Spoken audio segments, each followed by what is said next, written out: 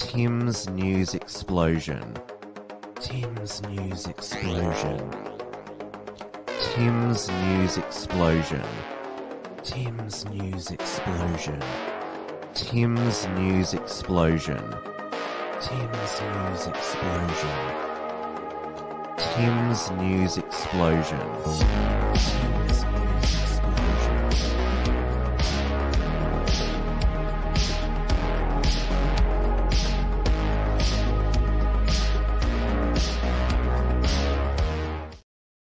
Hello, everyone, and welcome to back for 2024 on this Monday, the 15th of January. We are live on the Wilmsfront YouTube channel, the Wilmsfront Odyssey channel. Still have problems with Rumble this year. I couldn't get it to work on the return of Wilmsfront last night. A lot of you didn't get the notification wanting me to be on the air on a Sunday night, but the live replay is up. My conversation with Senator Damien Ferry going through the 2023 Unshackler Award nominees. It is 9 p.m. here in Victoria, where the global boiling has finally got close to 30 degrees yesterday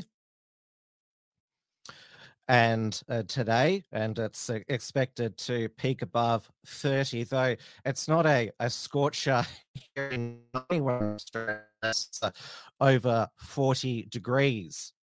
The Bureau of Meteorology forecast a dry El Nino summer, yet we experienced a stormy and rainy Christmas and New Year here in Eastern Australia.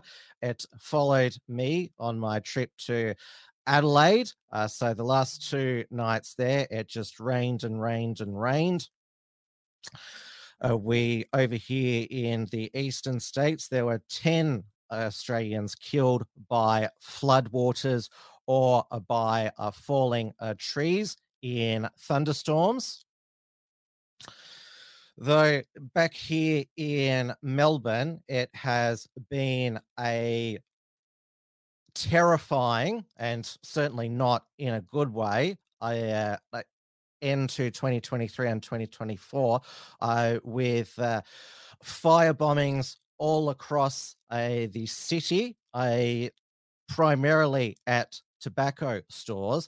But just before Christmas, Tim Lutz, who is the owner of the National Socialist Network gym in Sunshine, which Antifa and socialist activists have been trying to get him, he and the NSN evicted from a commercial premise, trying to get the Bring Back Council to get in some resolution to kick them off private property. 2 days before Christmas, 2 masked people set fire to his pregnant wife's car and then ran off. And as of nearly a month later, these terrorists are still at large. Victoria Police haven't apprehended them, and Tim Lutz has had to move house for his and his family's safety. And the scary thing will be that if Victoria Police don't catch these terrorists,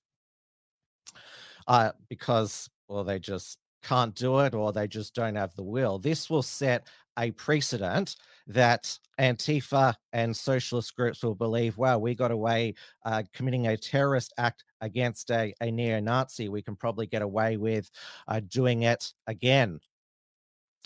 And so this was, now I don't know much about Tim Lutz, his personality.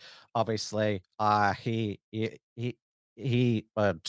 helps train the National Socialist Network members. So obviously a very fit and able-bodied man.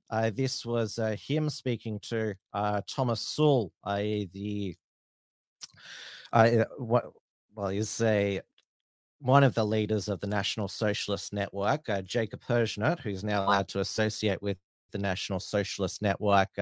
He is actually the founder and leader, but this was Tim Lutz the day after. Last night, left-wing terrorists firebombed my pregnant wife's car while we were sleeping in the middle of the night. Threw Molotov cocktails. Other ones were found in the front yard. My children were sleeping inside at the time, were woken up by it. Neighbours come running out in the street, and they just basically ran off into the night. These people have no honour attacking a home where children and a pregnant woman is sleeping. Found 2 other firebombs in my front yard that hadn't broken up and gone off properly. Thank God. Fire spread to the fence of the house and could have got very bad very fast. Yeah. It's lucky a close community here. All the neighbours came out and helped. And it'll be interesting to see how the police act. The media play a role in this as well with all their scaremongering. The media pushing this narrative that we're violent, that we're terrorists, when we're literally the polar opposite of that. We remain peaceful at all times, only to have terrorism committed against us. Don't let these anti-fascist terrorists intimidate you into inaction. Stay staunch, continue the fight. Hail victory, blood and honour. Australia for the white man. And so, as I said, the Victoria Police still haven't apprehended these left-wing terrorists. And Victoria Police, even if they don't like the National Socialist Network, you can't have in a suburban western suburb street in the middle of the night a car being set on fire because, as Tim said, all of the neighbors turned out to see what was wrong, and they would have been scared. What's going on? I can't believe that this is happening in my neighborhood. I mean, they probably don't know much about Tim Lutz's politics. I mean, you would be scared if there was a car set on fire in your street, even if it wasn't targeted at you.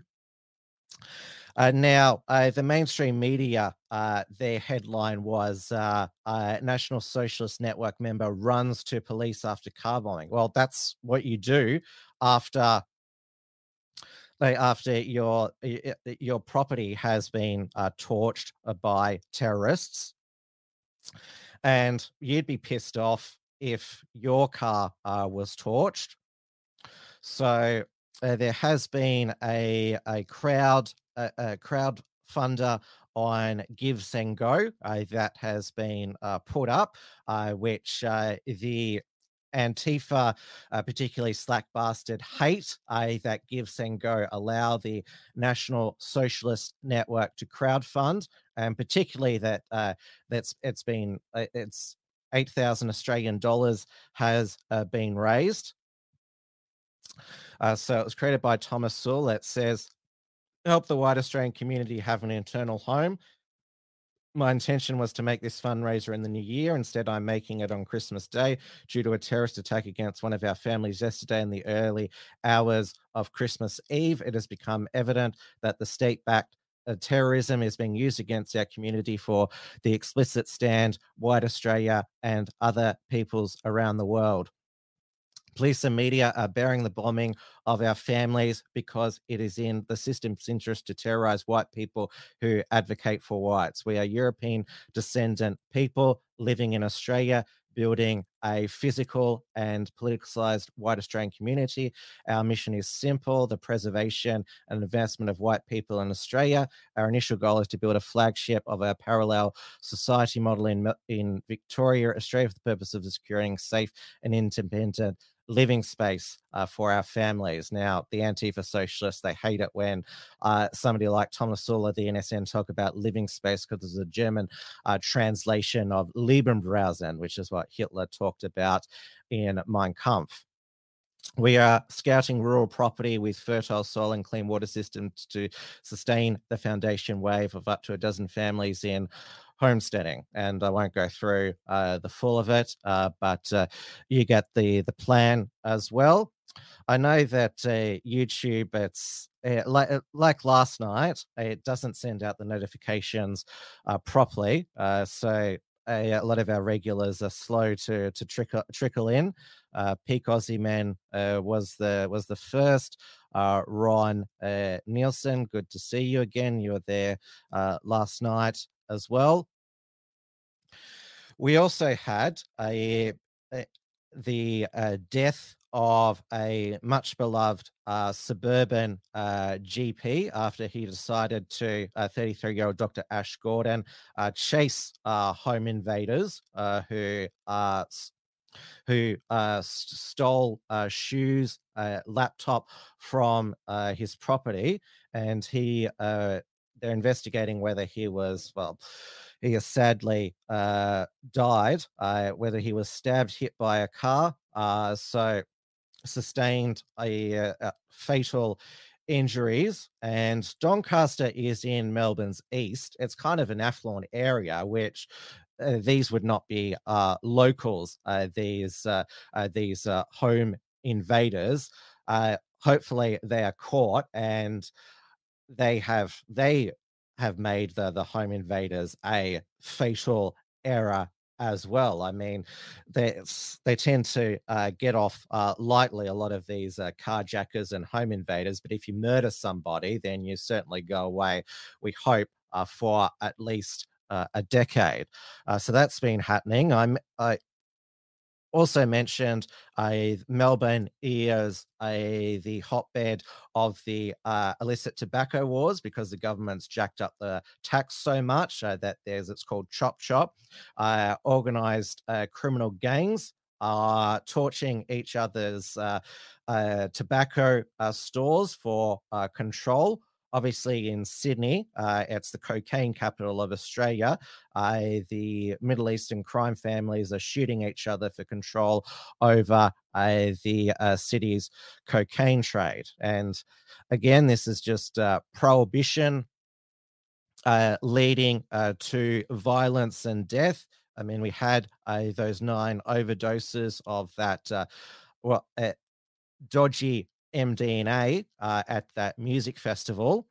And we had the new single-use vape importation ban come in January 1. So there'll also be vaping wars as well. I mean, at least it gives the Australian Federal Police a lot to do, and it allows them to justify their budget and asking for more money. In my opinion, they should concentrate on real criminals, such as international pedophiles and those who trade child pornography.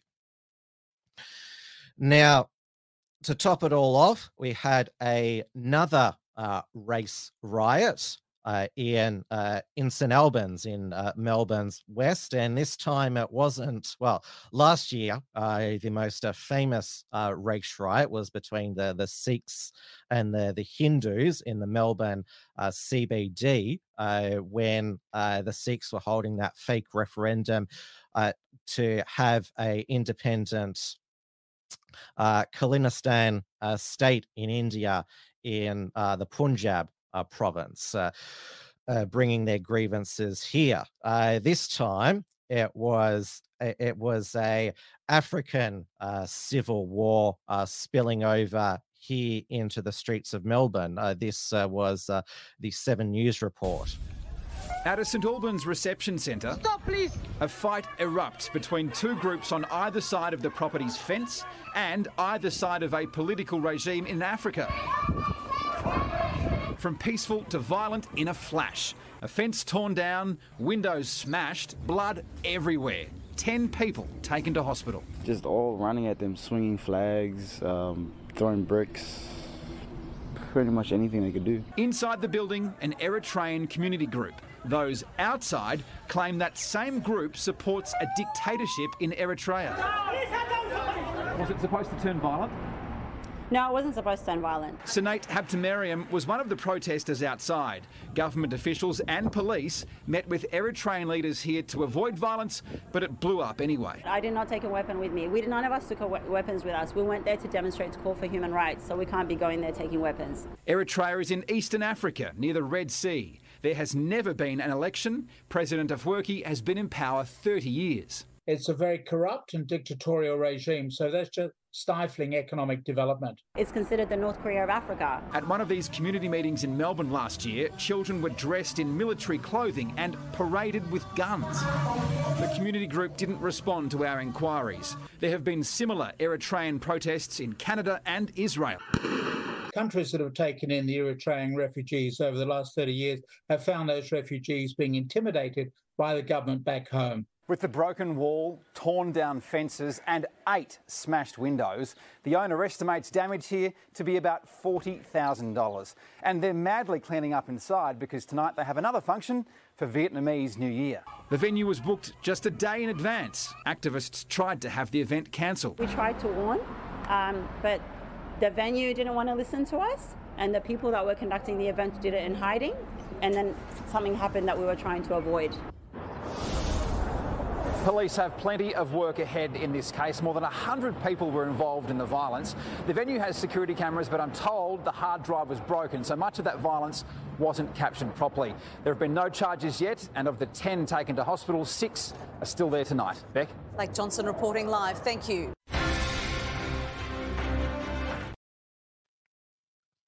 Now, we've previously had violence in years past at Melbourne at Sudanese basketball competitions and at beauty contests. So sadly, this type of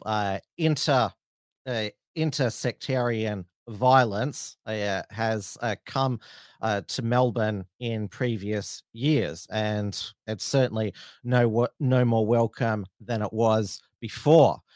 Now, it is 11 days until Australia Day, January 26th, though the defeat of the Aboriginal voice referendum last year convincingly still hasn't deterred the annual Australia Day campaigners, and they do have an ally in the Prime Minister, Anthony Albanese. He says his government has no plans to move Australia Day from January 26th. But we all know that if he and Labor could get away with moving the date from January 26th, they would. Their actions speak louder than words, with the Albanese government revoking the rule that local governments must hold citizenship ceremonies on Australia Day. They, of course, hold citizenship ceremonies on other dates throughout the year. So at last count, 81 councils announced they wouldn't hold citizenship ceremonies on Australia Day. Though it can be argued we don't need any more new Australian citizens. I mean, I just showed you how one group of new Australians has brought their grievance here. They're not the only ones. I've mentioned the others. We are still in a cost of living and housing crisis. The mass immigration Ponzi scheme is, well, it's the only thing that is fudging the GDP numbers. We're in a per capita recession. We're getting poorer per capita. As Pico Zimen says, they'd abolish Australia Day and replace it with Pride Day and NAIDOC Week. And you make the point, Pico Zimen, it is NAIDOC Week. That gets a whole week. And then there's also Reconciliation Week as well. And then there's in the month of June in the Northern Hemisphere is obviously LGBT Pride Month. But in the month of February, in the lead up to the Sydney Gay and Lesbian Mardi Gras, there is all of the Pride paraphernalia everywhere. So sadly, that is coming back again. Now, there is one local council which is definitely going to have citizenship ceremonies on Australia Day, and that is the city of Perth with their celebrity maverick mayor, Basil Zempalis. who many AFL fans might know that he used to commentate the games on Channel 7. He read the Channel 7 sports news for 20 years, ran for Mayor of Perth in 2020, re-elected in 2023. He's not woke, not PC. There are rumours that he may be seeking Liberal pre-selection to run in the 2025 WA state election. So he said that not the city of Perth. It is the job of the federal parliament to decide when Australia Day will be observed, not of local councils. Until such time as the federal the federal parliament changes the date, we will continue to respect, and celebrate as is appropriate on January 26 in Perth, and proudly so. We are mindful of community conversations and sentiments, but the decision to allow councils to effectively pick their own date goes completely against what a national day should be and do. It should bring us together, not push us apart. Now, there should be a community note on that it's actually the government that gazettes January 26 as Australia Day. There's no federal legislation to enshrine Australia Day as January 26. So Albanese could cancel it if he wanted to. And Basil Zempalis, he also, in response to various retailers not stocking Australia Day merchandise or Australian flagged national products in the lead up to Australia Day. Basil Zempalis said, this is precisely the issue. The PM claims he has no ulterior motive over Australia Day, yet allowing councils to make their own choice over the date for their events, knowing full well that many of them will choose not to conduct them on January 26. He encourages other organizations to actively diminish January 26 also. This is not leadership. This is a disingenuous bet each way, a cop-out. If you want to change the date, PM, lead that change. Otherwise, tell everyone to get behind January 26 exactly. We have seen that the Labor government here in Victoria have permanently cancelled the Australia Day parade, although I went to it in 2018 and it had become basically almost like an opening ceremony with all of the all of the different nationalities marching, and the MC would be, here's the Filipino Australians, here's the Nepalese Australians, and then there was also Miss Transsexual Australia. So there was also the LGBT alphabet floats as well. And Dan Andrews, he marched in it as well. That was before the COVID lockdowns where he couldn't show his face in public. And now the people who gather in the CBDs and rage about Invasion Day because the Melbourne CBD, it's a no-go zone for Australian flags on January 26th. The Invasion Day mob of savages, they control the Melbourne CBD, facilitated by the state government, City of Melbourne and Victoria Police. Remember Ricky T on Australia Day 2019 almost got lynched by the Invasion Day mob. In 2020, Neil Erickson was physically removed from that same Flinders Street Steps by Victoria Police for also carrying the Australian flag, the same one that Ricky T had the year before. And remember, these people, they're not just about abolishing or changing the date. They want to abolish the date because they believe that Australia has a shameful history. Remember back in Australia Day 2018, that Tarneen Onus Williams, or she's now known as Tarneen Onus Brown and uses they, them pronouns. She told the crowd, fuck Australia, hope it fucking burns to the ground. And then after the Australia Day parade, she was allowed to she and the Invasion Day mob were allowed to march forward, and she had the megaphone screaming in the people there who'd gathered for the Australia Day parade, shame. I remember last Australia Day in the Melbourne CBD, most of them are white.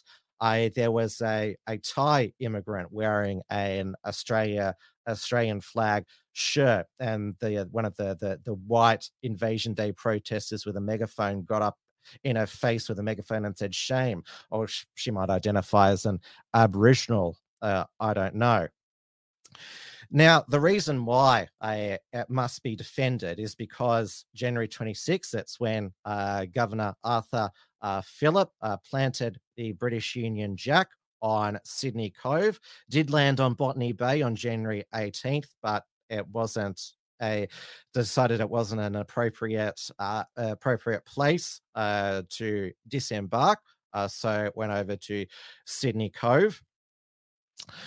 But so if the date was moved, then commemorating the beginning of the Australian project, you would be cancelled and socially orchestrated. And Mark Latham, when he was with Rebel Australia back in 2018, launched the Save Australia Day campaign, which was fronted by Jacinta Price. It was about a dystopia where you're not allowed to speak about Australia Day, January 26th. It was called absurd because of the dystopia, but I'm going to play it for you now.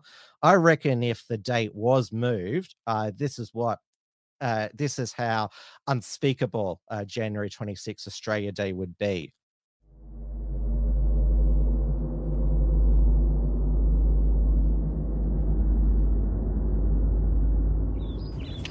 Mommy, look what I made.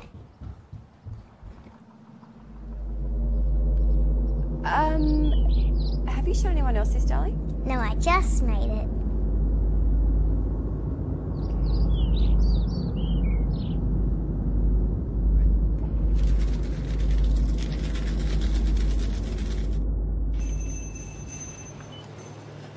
Okay, love, what can I get you? I'll have 6 kilos of sausages and 3 dozen lamb chops, please. Do you want something tomorrow? Oh, no. This is just for the weekend. I'll be going to work tomorrow like everybody else. Well, have a good day at work then. Thank you.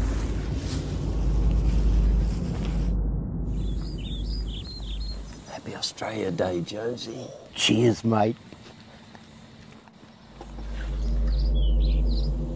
Talking about the good old days again, were you?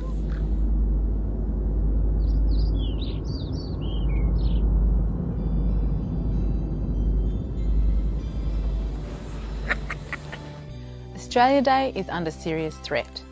Changing Australia Day doesn't change the lives of Aboriginal people in remote communities. We have to come together as a nation to solve these critical issues and do it proactively. Save Australia Day. It'll be a sad day if we lose it.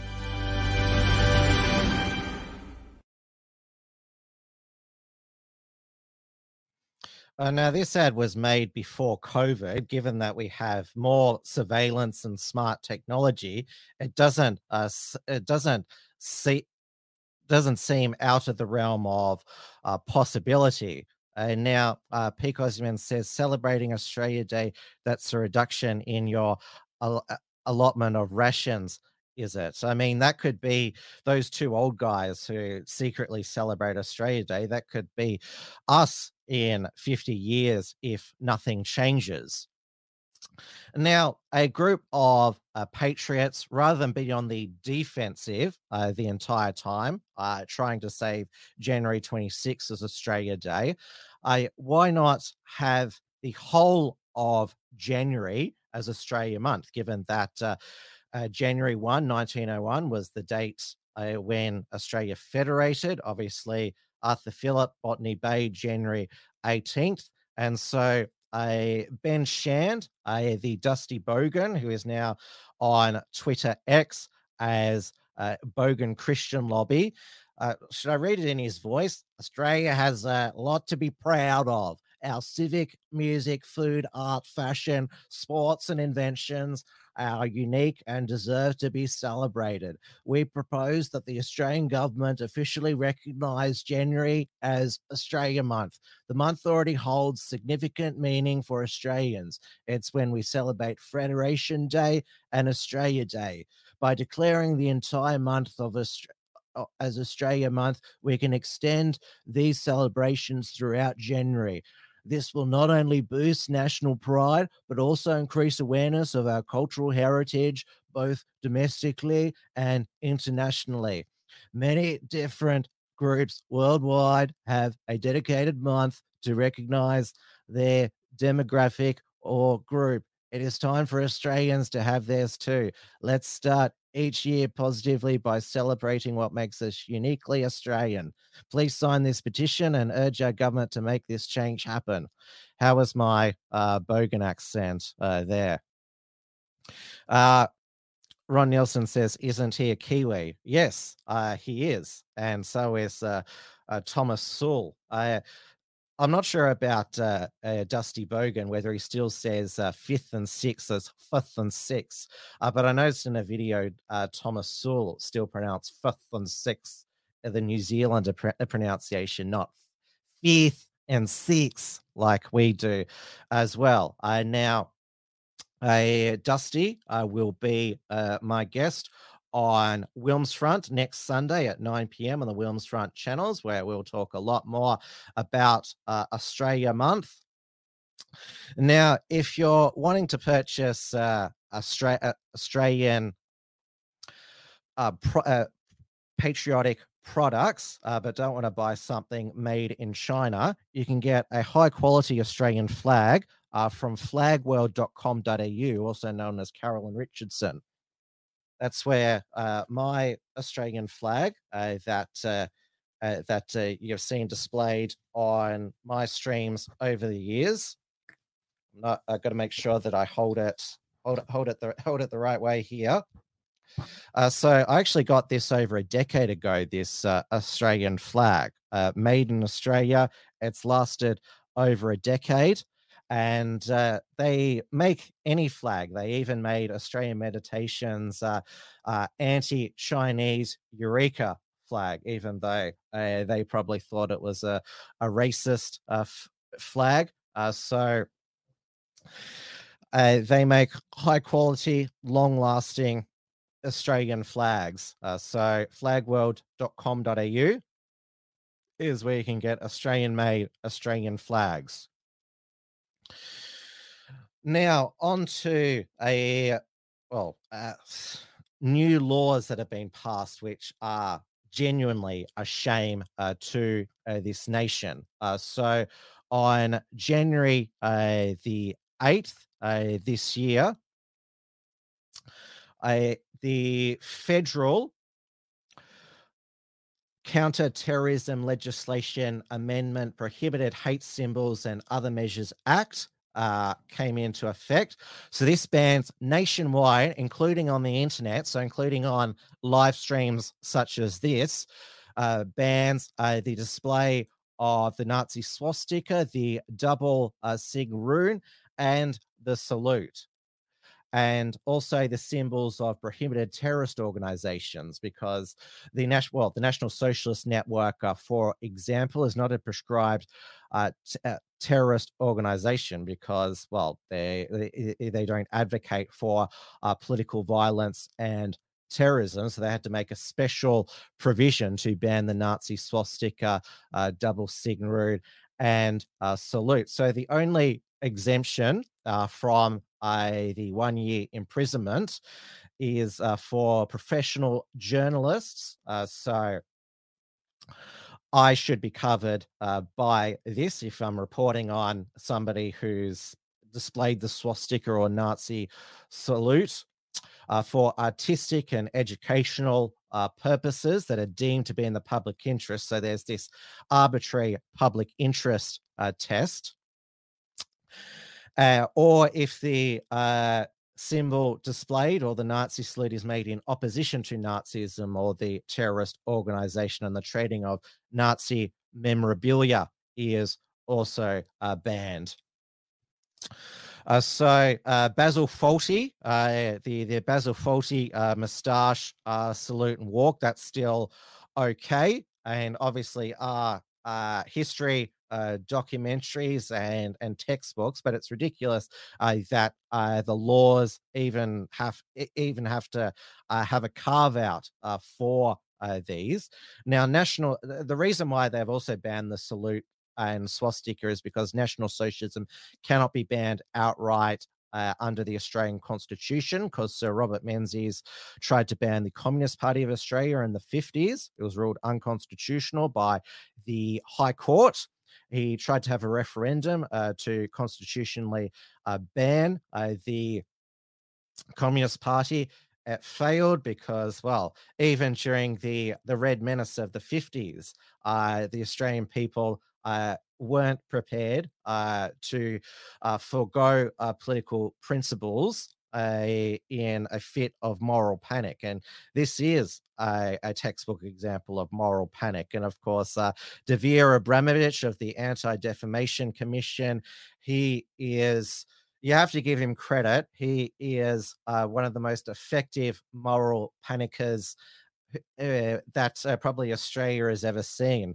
He, because of the carols by candlelight pro-Palestine interruption protest and at Boxing Day at Chadstone, he wanted there to be a state of emergency declared in Victoria because of anti-Semitism. And he always talks about being verbally attacked.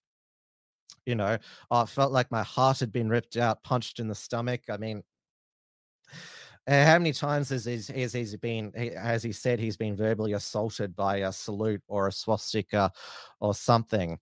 And now what carries a 5-year prison sentence is the possession, viewing, transmission of violent extremist material. So the definition includes material that describes or depicts serious violence, or, remember, it's crucial if it's an and or an or, provides instruction on engaging in serious violence, or supports or facilitates serious violence, and a reasonable person would consider that the material is intended to directly or indirectly advance a political, religious, or ideological cause, and intended to assist, encourage, or induce a person to engage in, plan, or prepare for an intimidatory act, or do thing that it relates in engaging, planning, or preparing for an intimidatory act, or join or associate with an organization that is directly engaged in doing of any of the intimidatory act, or is preparing, planning, and assisting, fostering the doing of an intimidatory act, and as reasonable consider the material together with other material, all of the material to be taken as a single item of material, it would constitute violent extremist material. Now, we see these laws in operation over in the UK. A guest on Williams Front last year, the Reverend James Costello, he is currently serving a 5-year prison sentence because the UK government was able to convince their buddies in the court that he possessed extremist material because of his pro-white Christian creativity religious belief. And so they will certainly what they'll do is they'll try and get a reason to raid a high profile nationalist or national socialist, get all of their devices and try and find if they've got some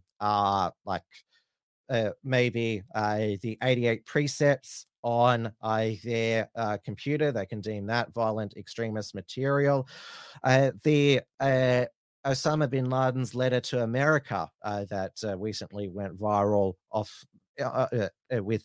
with those moronic TikTokers, that could be considered violent extremist material as well. I mean, is footage of the Twin Towers going to be the planes going through the Twin Towers on 9/11.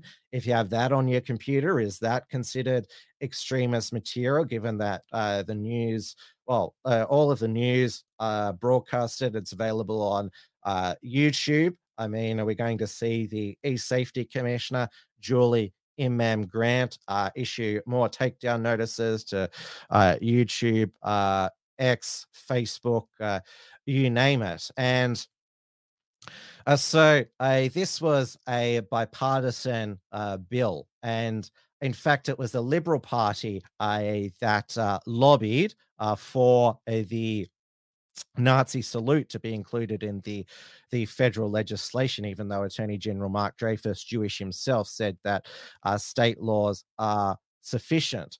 And you can say now that the Liberal Party, they no longer believe in free speech, given that Peter Dutton doesn't believe Australia's hate speech and vilification laws do not go far enough, and said that taxpayers should fund Jewish groups' civil vilification cases under 18C, which Tony Abbott, when he was opposition leader, vowed to repeal after Andrew Bolt was found to have breached 18C for his articles about light-skinned Aboriginals only identifying with their Aboriginality.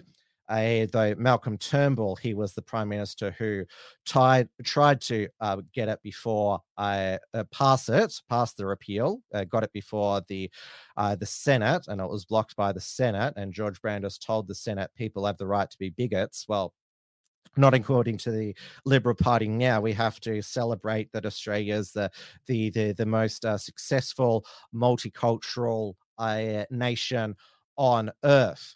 And Michaela Cash, the Shadow Attorney General, this was how she described the most extreme anti-free speech laws that have ever been passed in Australia. The Coalition will be moving an amendment to allow for a review of these laws, which in our view should be conducted by a preeminent member of the Jewish community to ensure that these laws are doing what they are meant to do. We may well find as a result, if of that review, that these narrow laws as drafted by the government need to be expanded to properly deal with anti-Semitism in Australia. So there should be a hand-pick preeminent Jewish Australian who should be brought in from outside to review. Isn't it the role of Parliament to review laws, and then the public can make submissions? And now we recently had the vilification fines beefed up in New South Wales as well. And because apparently there's not enough prosecutions of people who have deemed to have intentionally or recklessly threaten or incite violence towards another person or group because of their race, religious belief, or affiliation, sexual orientation, gender identity, intersex status, or living with HIV/AIDS. So Attorney General Michael Daly is going to make it so that the police don't have to get the permission of the DPP, because the goal of these laws is, well, more prosecutions. And even though nobody nobody supports political violence or incitement to violence, the way that these laws are written is that they can claim that if you said something that was considered offensive or hate speech against any of those groups, they could claim that you were intentionally or recklessly threatening or inciting violence, even though you didn't explicitly say that. And of course, down in Victoria, they're going to expand the Racial and Religious Tolerance Act to include LGBTQ plus vilification to stop protests against drag queen storytime events. Now, we are going to be having a by-election down at my end of Melbourne in the seat of Dunkley, which is around Frankston. And because of the death of the MP Peter Murphy of breast cancer. Now, the Labor candidate, we can breathe a sigh of relief that Dan Andrews is not the Labor candidate. It is Jodie Bealey, who is basically a Peter Murphy clone, working on women's issues. The Liberal Party on Sunday pre-selected Nathan Conroy, who is the mayor of Frankston, 31 years old, described as popular. His ads popped up during the 2020 local government elections all over my feed. So certainly a real go-getter campaigner, which is all you could do during that COVID election, just through ads on social media. It was a mail-in ballot local government. So though the Liberal Party got to make sure that there's no dual citizenship issues, because he was born and raised in Cork in Ireland. I originally thought he had a speech impediment, but it's actually his mixed Irish-Australian accent. So he's got a wife and a newborn baby. So certainly his life is set up for him. He's already achieved being the mayor of Frankston. Though he does appear to be a moderate, because he supported the city of Frankston celebrating Ida Hobbit Day. So we don't know when the Dunkley by-election will be. Probably late February, early March. The Speaker, Milton Dick, will decide it. We do have this year, as I mentioned, the Victorian local government elections in October. There is the Queensland local government elections in March. There is the Queensland state election on October 26th, which there's a new premier over the Christmas period, Stephen Miles, after Anastasia Palaszczuk decided to retire. We all know she was tapped on the shoulder by the unions, convinced she wouldn't win the next election, so they got their man in, Stephen Miles. Natasha Fyles resigned as Northern Territory chief minister because of, she said, undisclosed shares, but because she was so unpopular because of her mishandling of the Northern Territory crime crisis. And you remember she was famously cream fraped in the face by an angry Darwin constituent over crime and COVID vaccine mandate. So Eva Lawler is the new chief minister.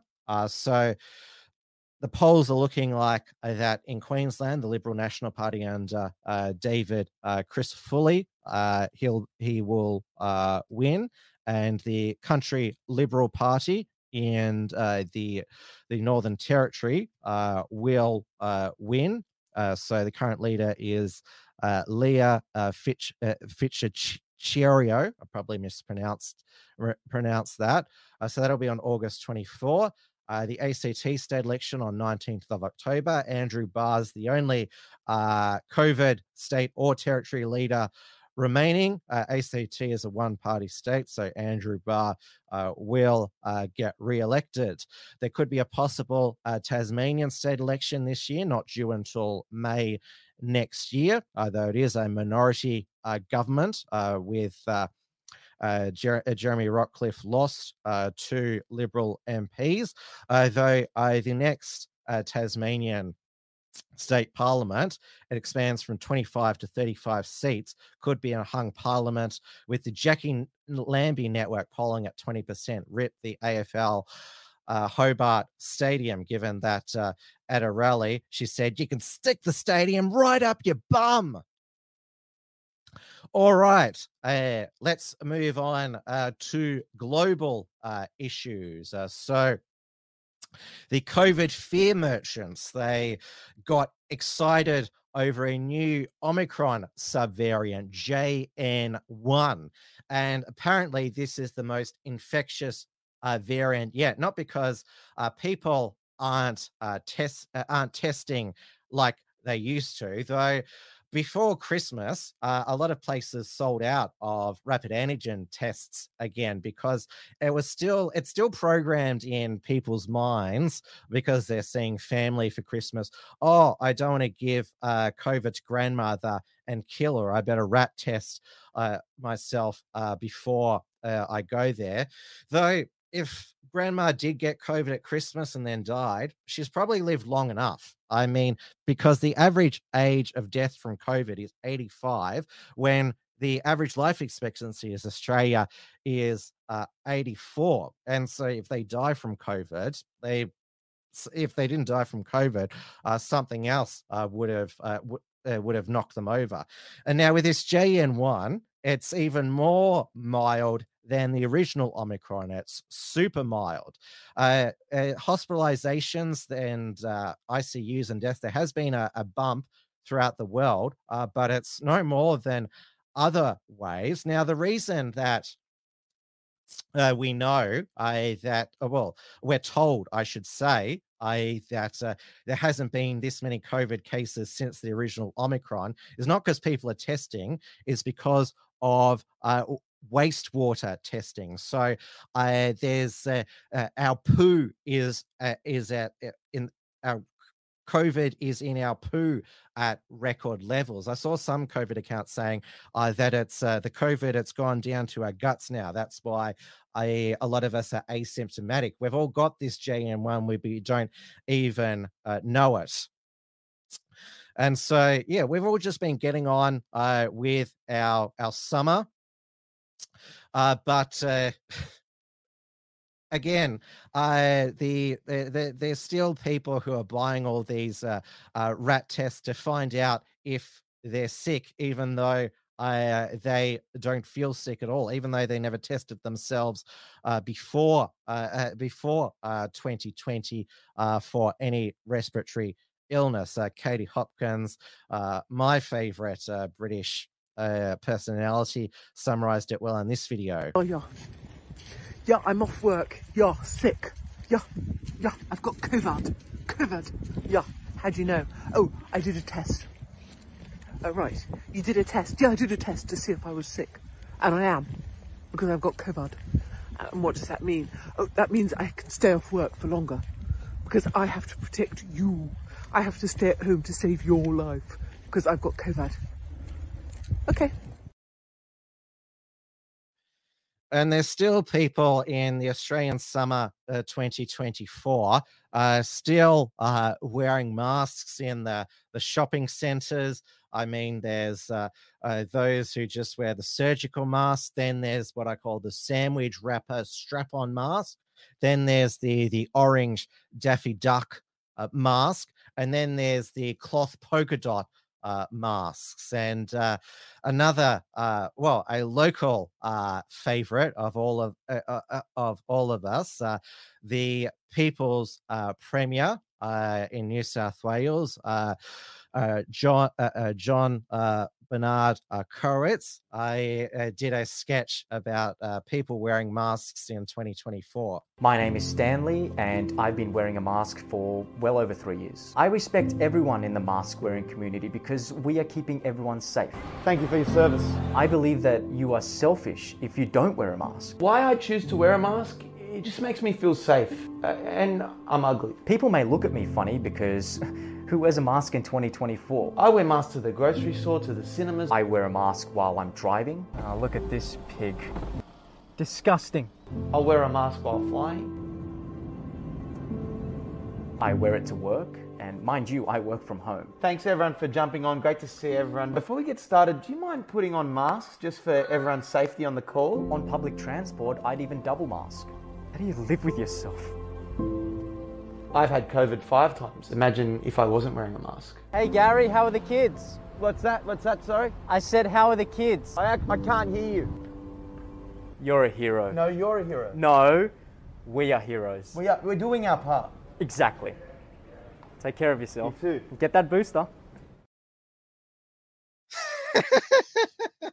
Now, last week, we had our Victorian new Chief Health Officer, Claire Looker, do a publicity blitz about JN1 up in New South Wales. Old Kerry Chan, she came out and said, oh, well, you're allowed to go out now if you're COVID positive, but if you go to the shops, please wear a mask. We had our Chief Medical Officer at the Commonwealth level, Paul Kelly, do an interview with the ABC, and talked about how, well, the at-risk group, the over 75s, they're not taking up the new booster, the updated XB COVID booster.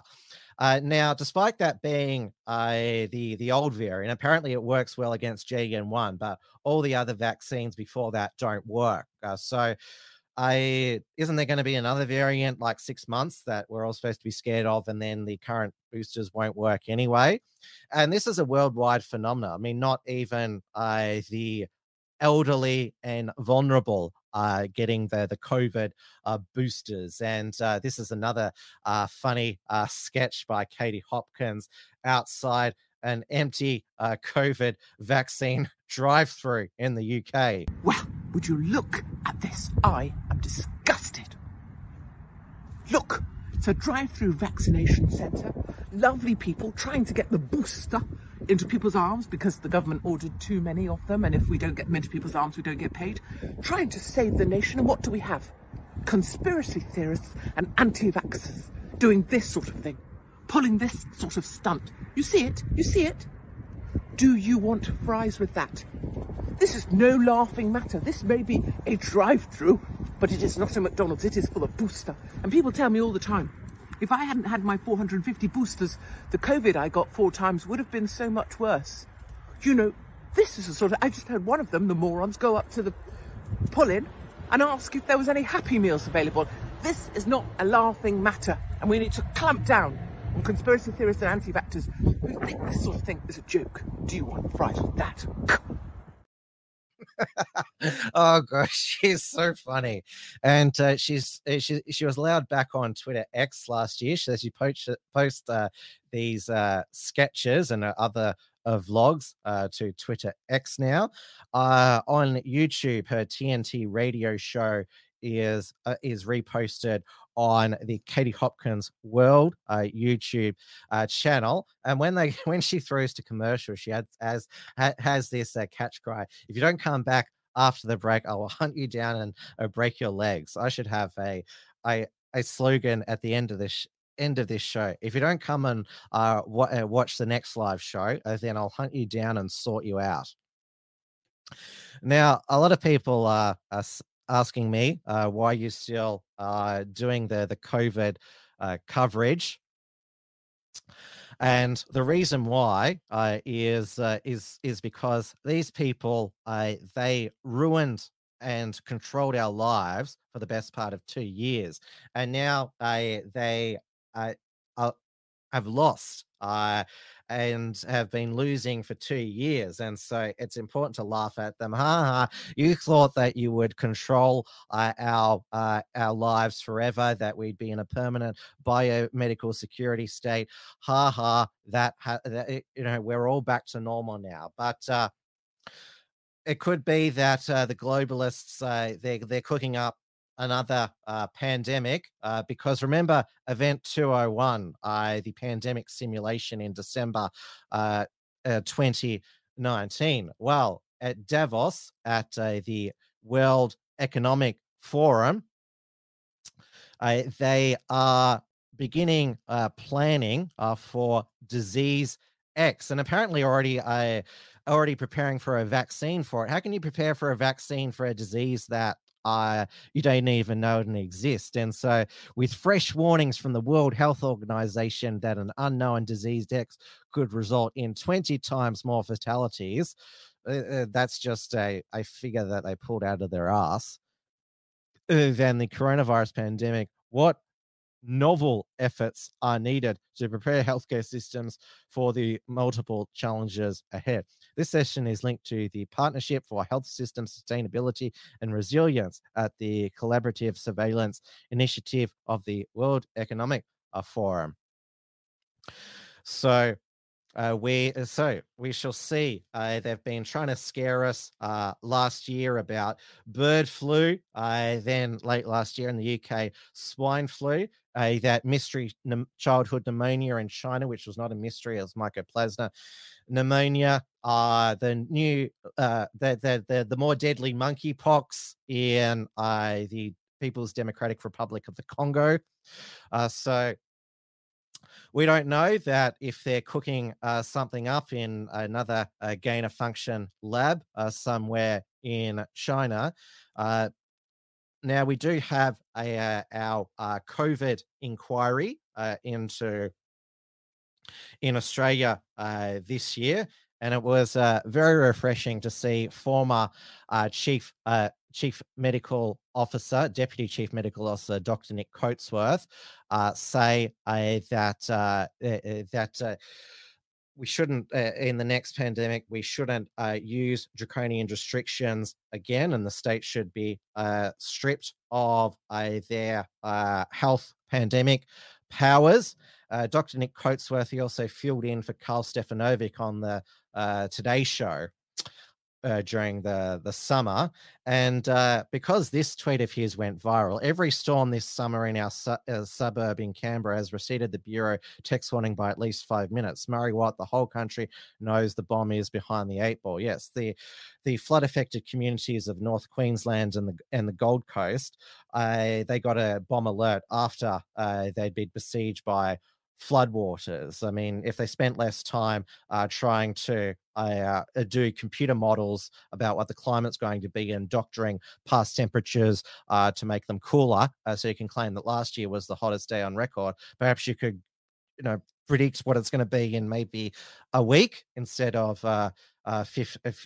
in 50 plus years. Obviously, global boiling last summer, that was the big scare.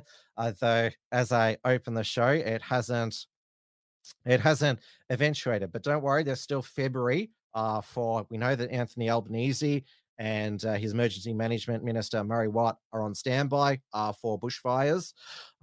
So fingers crossed that we have a sunny, warm summer without the bushfires. Now, going back to, those people who still wear masks, the pro-Palestinian activists in San Francisco, they still wear masks. This is them celebrating after the San Francisco Board of Supervisors voted in favor of a ceasefire, which is just virtue signaling.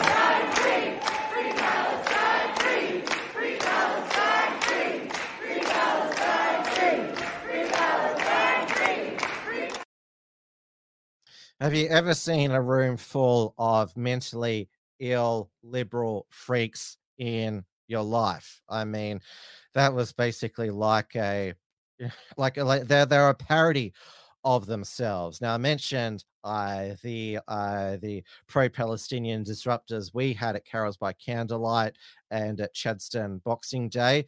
In the US cities of New York and Seattle, they actually block highways. I mean, Ron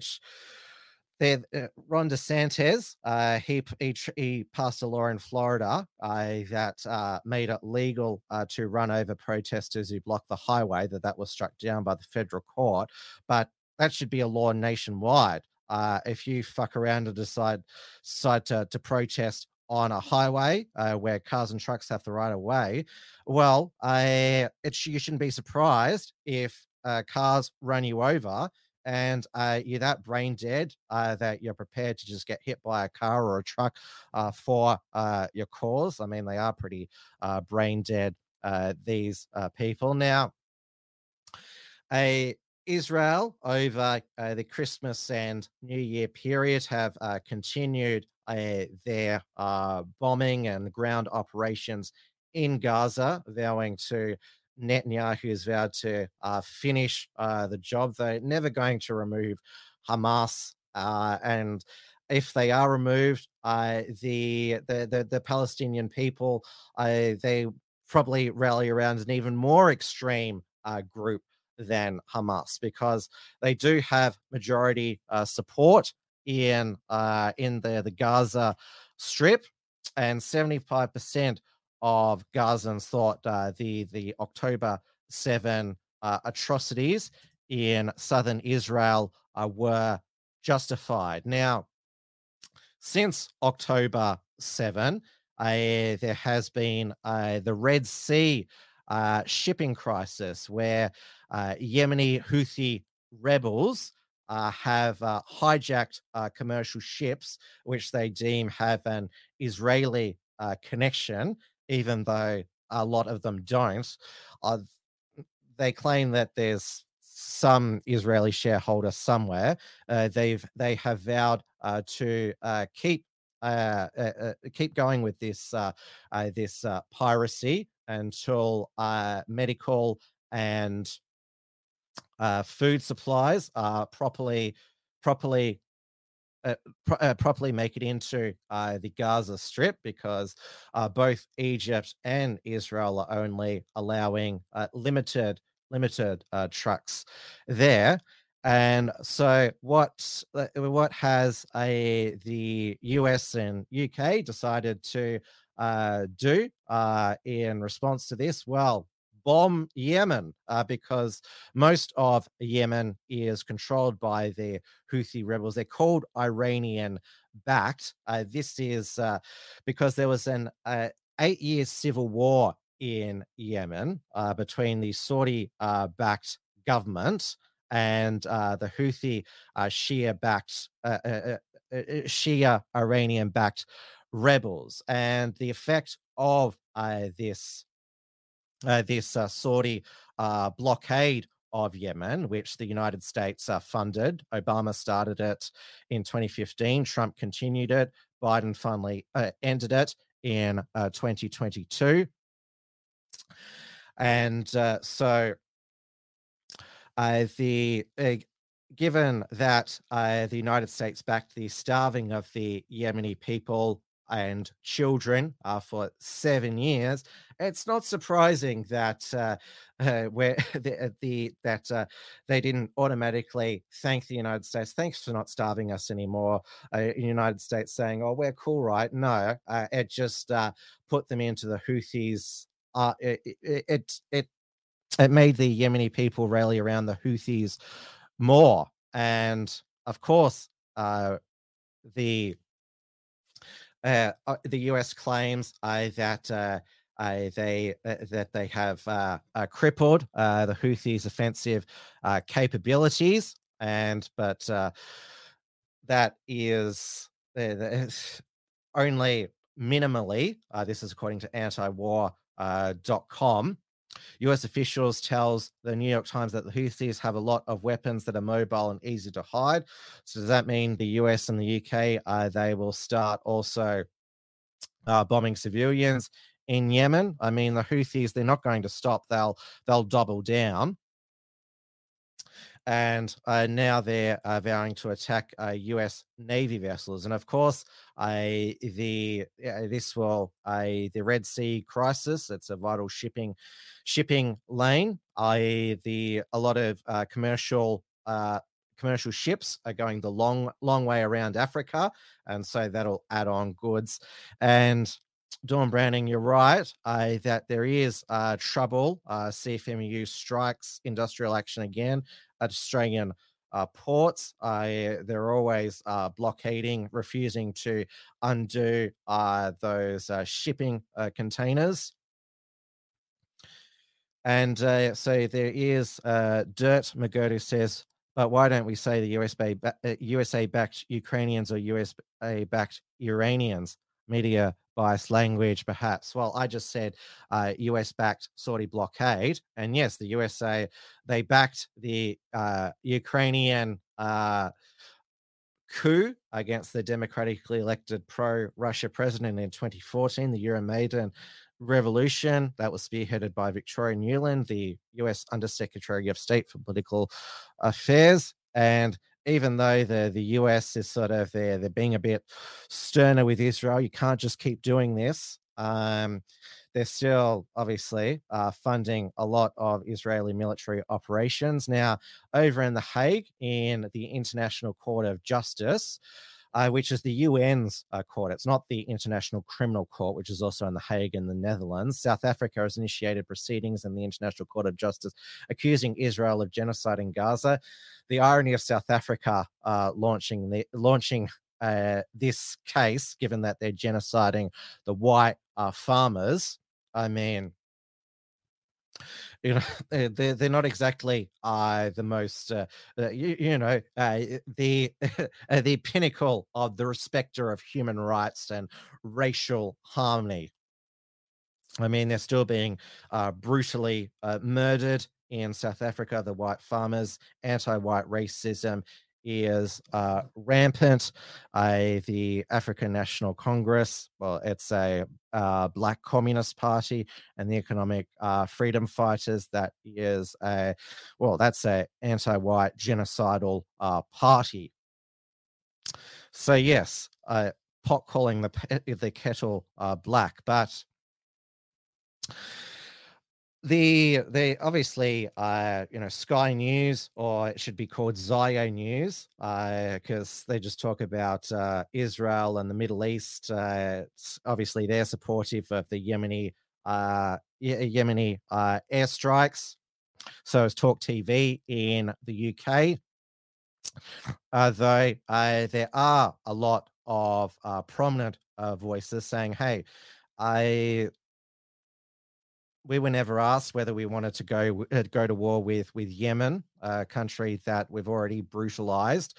Our governments have already brutalized, which has been funded by our tax dollars. The US Congress has to declare war. That hasn't happened. That's been unilaterally by the Biden administration. And this was the scene in the capital of Yemen, Sana'a. And Yemen is a country, I should say, of 34.5 million people.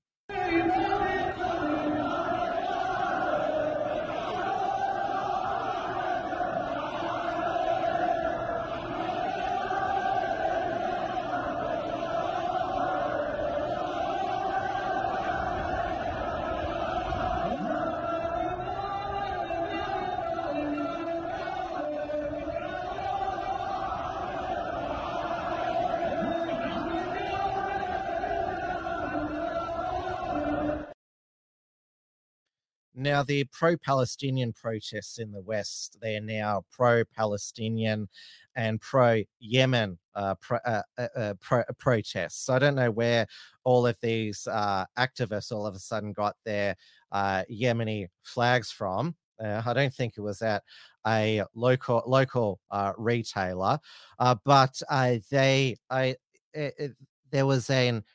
performed an insurrection outside the White House, shaking the White House gates, and staff had to be evacuated to the underground.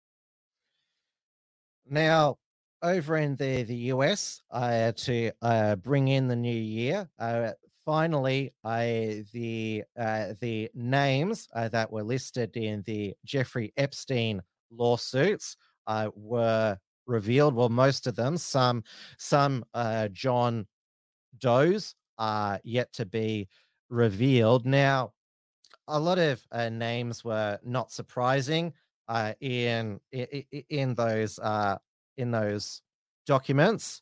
Obviously, Prince Andrew, Bill Clinton, but the surprising name was Stephen Hawking, who, of course, was the scientist discovering the black hole theory, and of course had motor neuron disease, and so it couldn't even communicate with his hands. It was with his eyeballs. So people were wondering if he went to Epstein's Island for sexual gratification, how did that work? Because if his entire body is immobile, then obviously his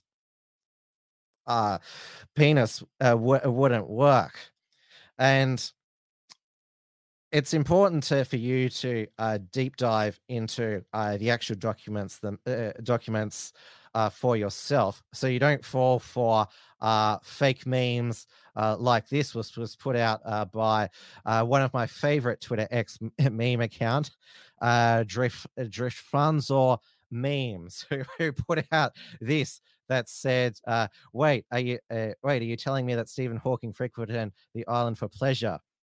Yes, Jeffrey loved to have intellectuals visit the island so he could reward them for their hard work for humanity and for other darker reasons. Did Jeffrey ever talk to you about Stephen Hawking's proclivities? Yes, you like watching undressed midgets solve complex equations on too high up chalkboards. That never happened.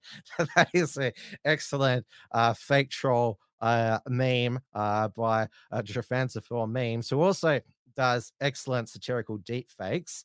Now, in my opinion, deep fake AIs are used for the right reasons for hilarious political satire. He did this one, Bill Clinton addressing his name on the Epstein flight logs. My fellow Americans, today you may be waiting for the highly anticipated Epstein client list to be released. So while I know you may see what appears to be my name on the list, I'd like to argue that I did not have sexual relations with those children on that island. Would it even count, though? It wasn't in the United States. Also, if you add up their ages, I'm sure it was above 18. Jeff told me since it was outside of the Bill, jurisdiction. what the hell are you doing? No, Hillary, I'm not confessing. You idiot. Do I always have to clean up your mess? What are you doing? What? No, wait. Please don't hurt the cameraman. He had nothing to do with this. No, Hillary, that was my friend. He wasn't a witness. That's so funny. Even though that was a deep fake of Bill and Hillary, the laugh of Hillary's was real. That's how she laughed after she said about Gaddafi, "We came, we saw, he died." And also forgot to Paleoconservative Australian mention Jeffrey Epstein's lawyer, who got him that sweetheart plea deal for child sex trafficking in 2008. Also on his island, Alan Dershowitz, who he was on that Jeffrey Epstein Filthy Rich documentary. Because Alan Dershowitz loves the limelight, even when he's being accused of being a pedophile and covering up for a pedophile. And of course, Epstein was Mossad. It was going around the hashtag Epstein didn't employ himself, which is a play on Epstein didn't kill himself. He and his girlfriend, Madame Bakura, Ghislaine Maxwell, ran a Mossad blackmail operation that's been confirmed by ex-Israeli intelligence agents. And of course, Ghislaine Maxwell, her father, Robert Maxwell, was a double agent for both British intelligence and for Israeli intelligence, Mossad. He was an absolute scumbag, a bully, one of the worst people. He was a media mogul back in the 80s. He'd also been a Labour MP, owned the Daily Mirror, which was going broke, and so he stole from the pension funds of the Daily Mirror workers before his empire went bust. His foreign editor was running weapons over in the Middle East, and because Robert Maxwell sued anyone who was critical of him, it took George Galloway, the former Labour MP, to air these allegations in parliamentary privilege, which meant that the media could report on them with fear of being sued by Maxwell. And that was pretty much the end of his empire. And he mysteriously fell off his yacht, the Lady Ghislaine, in 1991, which it was ruled maybe a suicide, or he got drunk and fell off his yacht. He was found off the Caribbean, found naked, which that would have been gross. He was a big, fat, ugly man. And so the James Bond movie Tomorrow Never Dies, which is Pierce Brosnan Bond film, Jonathan Bryce plays Elliot Carver, a media mogul who's trying to start a war between Britain and China to get exclusive satellite media coverage in China for 100 years. People think that he's based on Rupert Murdoch, but he was based on Robert Maxwell, because there was a scene at the end when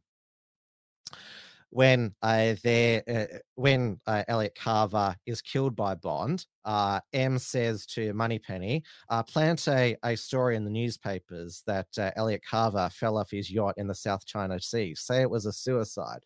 Again, this is predictive, you could say predictive programming, like the Obamas Leave the World Behind technology apocalypse movie that is on Netflix with Julia Roberts and Ethan Hawke. By coincidence, this year, all of the tech billionaires, Zuckerberg, Bezos, they're all building these bunkers, which in Leave the World Behind, just luckily, the main characters on at a holiday home in the Hamptons, away from the chaos of New York. Robert Maxwell was Jewish. Well, that goes without saying, of course. Now, where are we at? We're going to go to overtime, because obviously this is the first show back. There's a lot to cover in the first 15 days of 2024. But how about those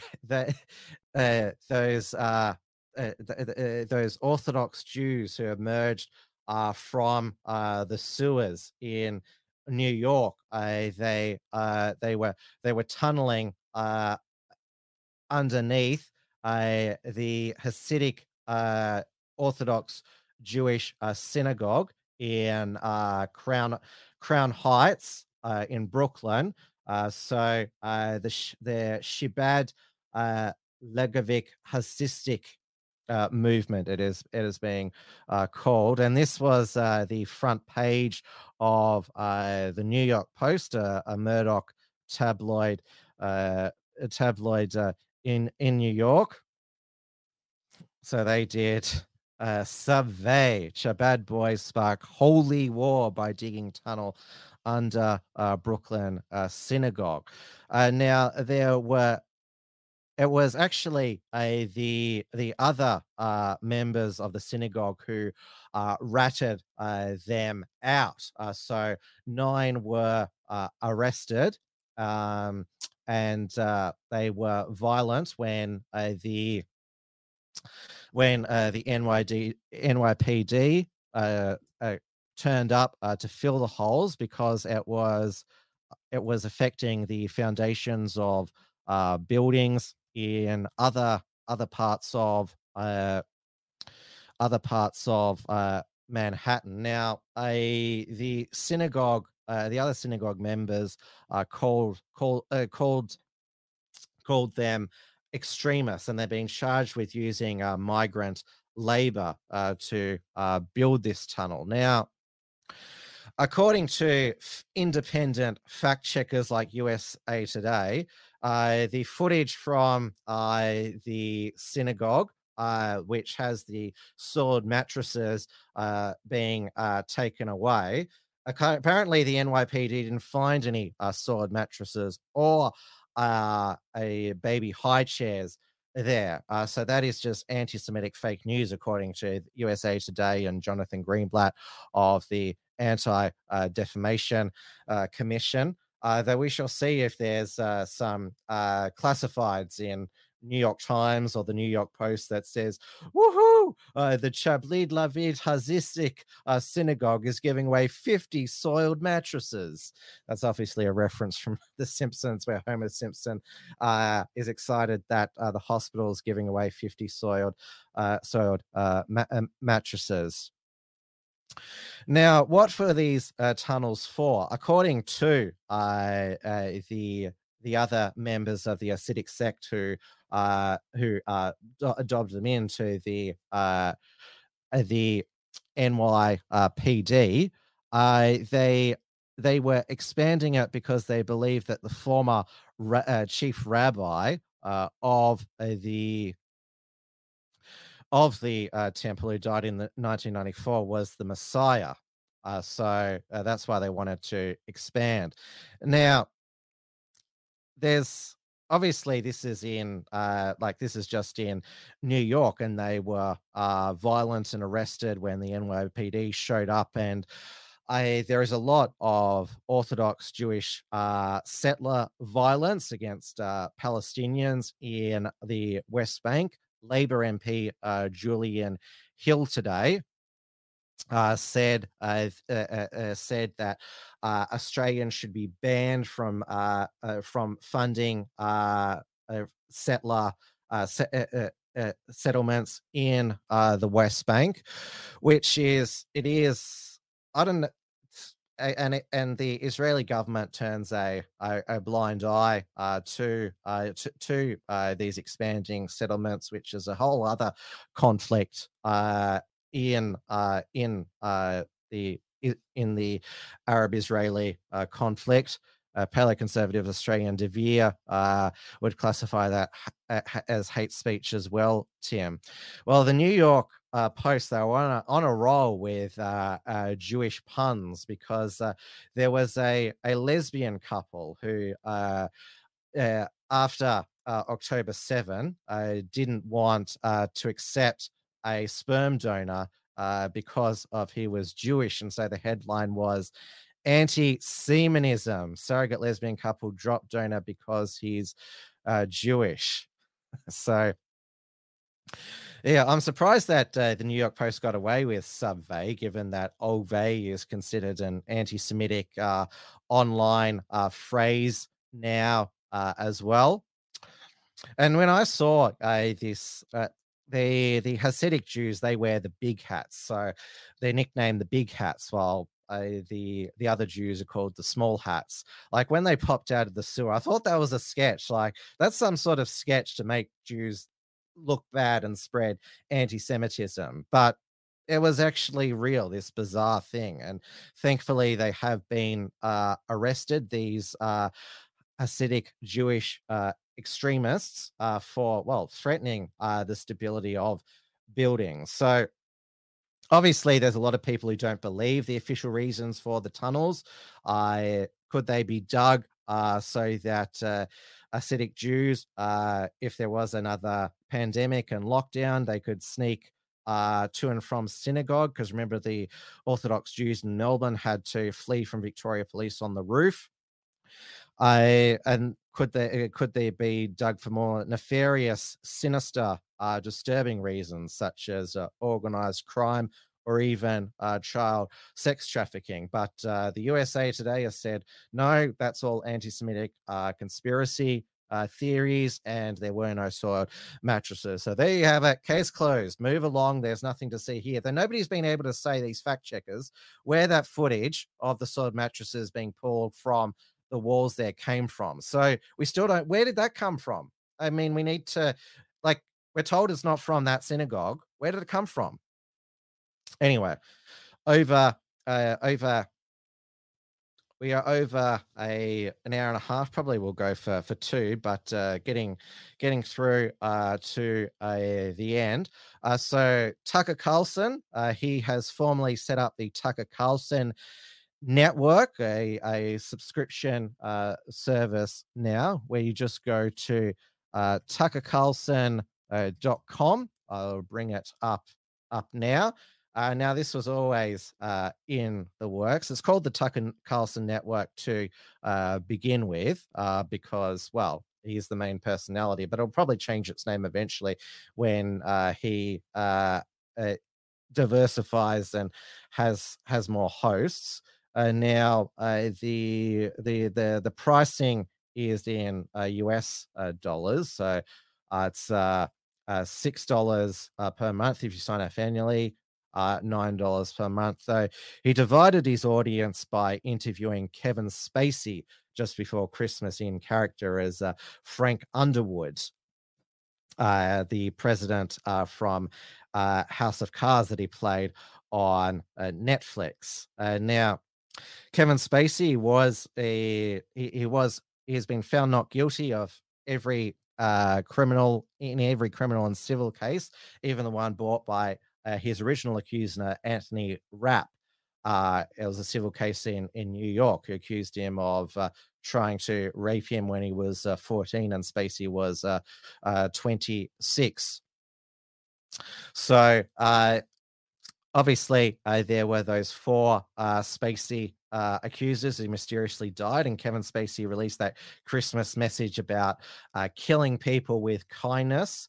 But it was Douglas Murray who decided to formally uncancel Kevin Spacey and declare him a victim of Me Too and conservative free speech warrior at the Sir Roger Scruton lecture. And now Tucker Carlson's interviewed him as in character. You see Frank Underwood say, "There would be no Netflix if it wasn't for me." And Tucker Carlson said, "Oh, they tried to kill you." Obviously, killed him off in the final season. Though, of course, Kevin Spacey, it can't be denied that he's a deviant degenerate. I mean, he did play around on the English throne with Ghislaine Maxwell in London. Obviously, Prince Andrew let them in.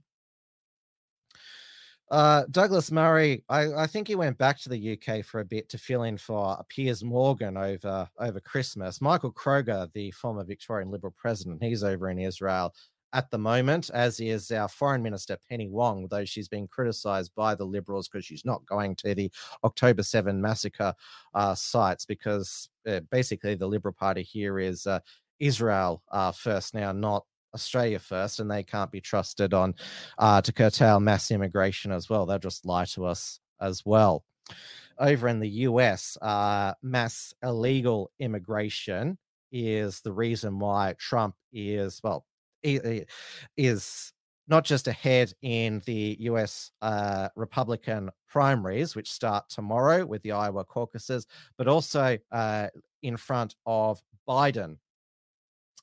A head-to-head 2020 rematch, because the sanctuary cities are being overrun because, Biden, he is not enforcing the border, and mainly Texas Governor Greg Abbott is shipping them to sanctuary cities. You say you're a sanctuary city?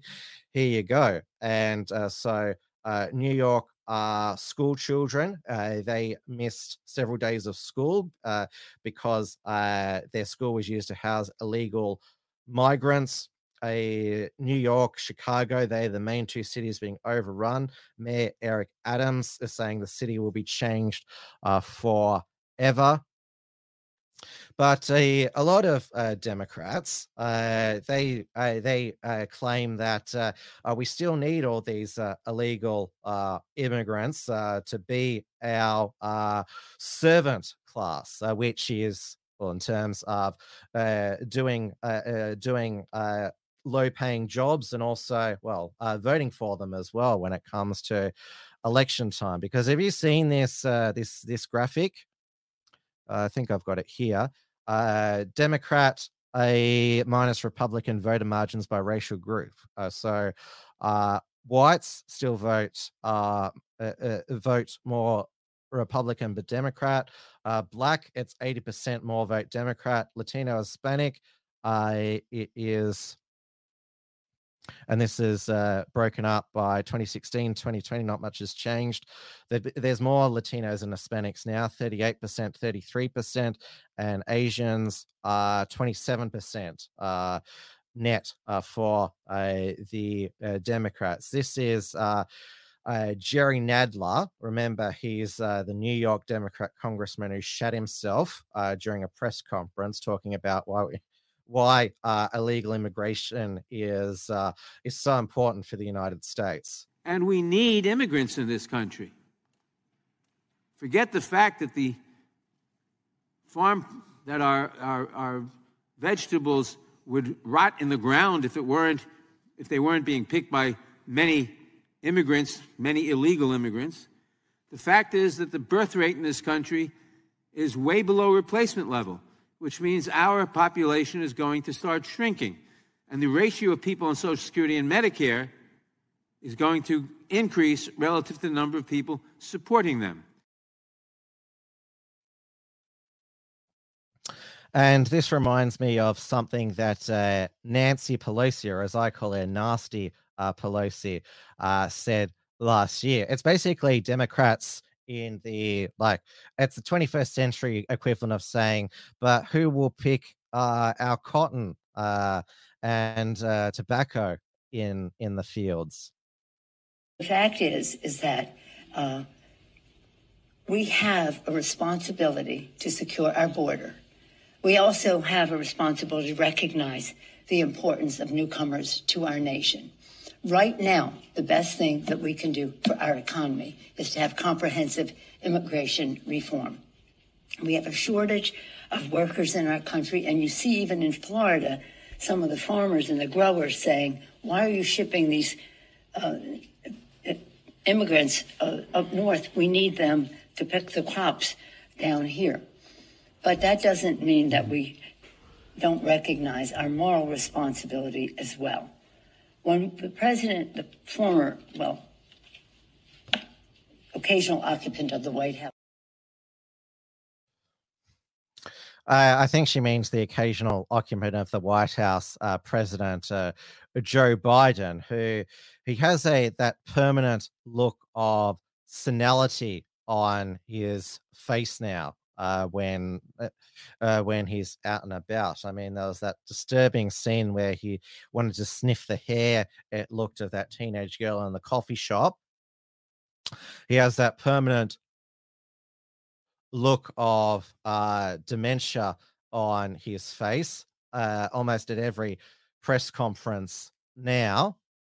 I mean, Trump is only 4 years younger, but he's got his full mental capabilities.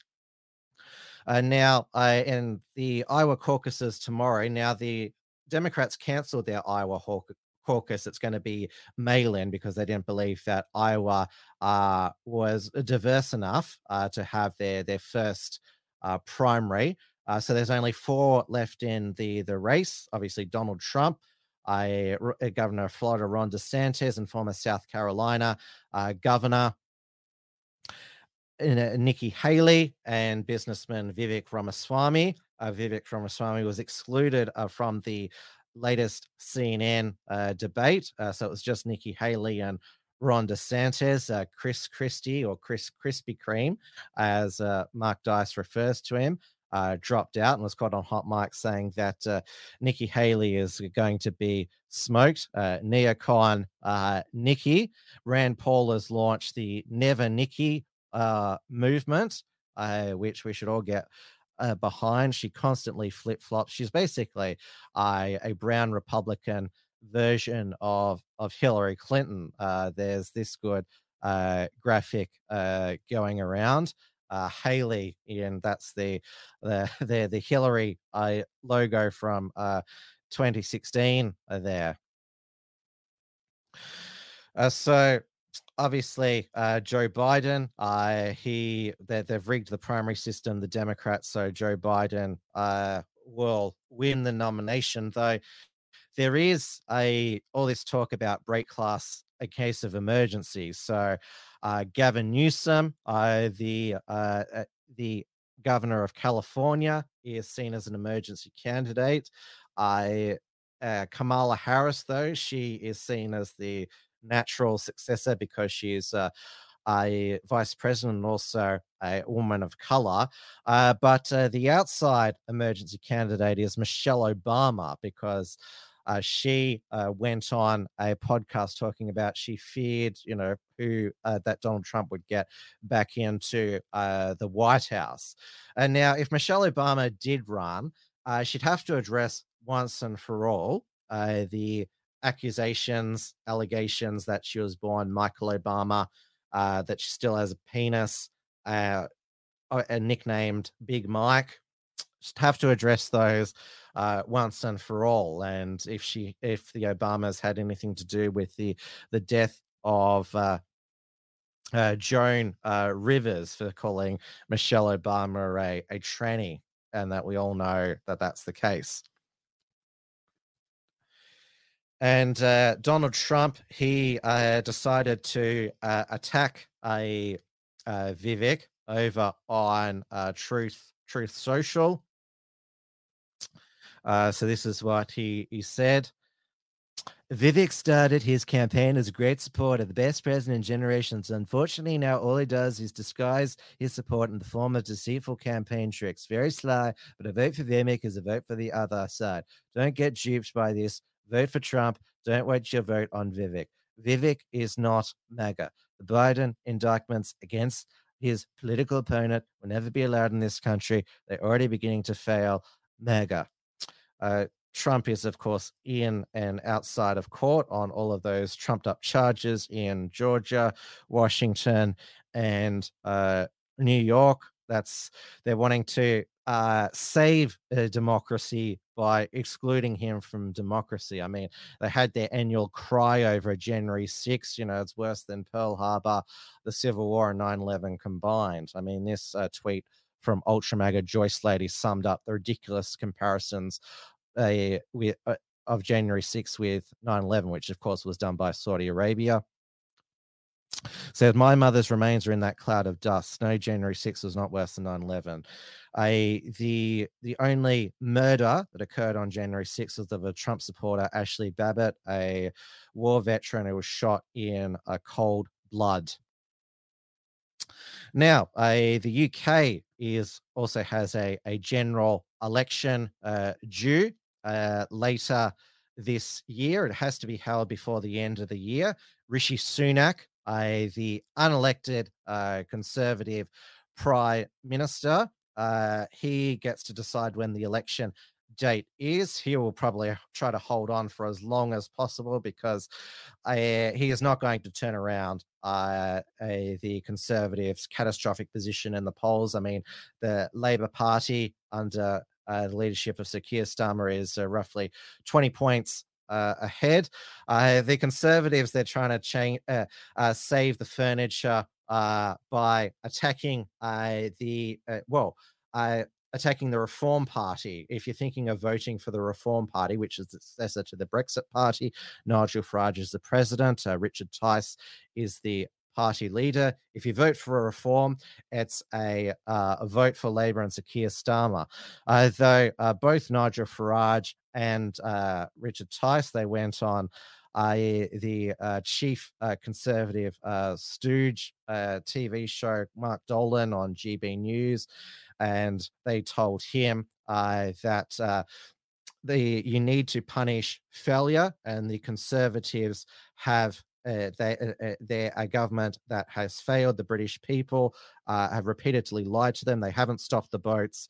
They haven't cut immigration. They haven't the grooming gangs. The sexual assaults on British girls are still continuing. The woke agenda hasn't been rolled back. There's still people being arrested for misgendering on social media by the police. And so Nigel Farage and Richard Tice, they're absolutely right to say that the Conservatives need to be punished, and that actually the Conservatives should stand aside for reform, because we've got conservative values. If you want to vote for woke progressive policies, vote for the Conservatives. And Rishi Sunak was over in addressing the Ukrainian parliament with Vladimir Zelensky, brought a British Union Jack. Rishi Sunak, he's also got the nickname now Roland Rat, who's this who was this puppet on British television in the 80s. You can see the resemblance there between Rishi Sunak and Roland Rat. And there's this meme that was circulating after his trip to Ukraine. Rishi Sunak is a rat-faced cunt. I mean, he's certainly rat fucking the British people, and the sooner him and the useless Conservative government are voted out, the better. There is another by-election triggered by the resignation of a Conservative MP, Peter Bone, after he was suspended from the House of Commons for 6 weeks for allegedly showing his boner to a former aide in a hotel room in Madrid many years ago. His partner, Helen Harrison, is running for his seat of Wellingborough, which is going to be held on the 15th of February. And I reckon that Labor or the Lib Dems will win that. Peter Bone, another unfortunate name, like the former Conservative MP Chris Pincher, who was pinching men on the bottom. And then Matt Hancock, who's still in Parliament, the former health secretary, who he was being handy with his cock with his staffer during lockdown. Isn't Sunak a US citizen? He gave up his green card, though his wife is a Indian heiress, non-citizen. So if he makes Britain broke, then he'll always have one reliable source of funds. You can certainly, he's a global citizen. That's for sure. Now, the other major election is the London mayoral election on the 2nd of May. Labour Sadiq Khan up against Conservative Susan Hall, who is only pledging to roll back Sadiq Khan's unpopular ULEZ expansion to all of Greater London. So if you have a car which is deemed high emission, it costs you £12.50 every day to just drive through London. And another sketch of Katie Hopkins is calling the ULEZ vigilantes, the Blade Runners, disgusting. Pure vandalism, using ankle grinders and filling foam from Toolstation to vandalize these cameras. It's absolutely disgusting law breaking. But ULEZ, the original just around the city centre, that was originally a proposal of Boris Johnson, but Sadiq Khan, being the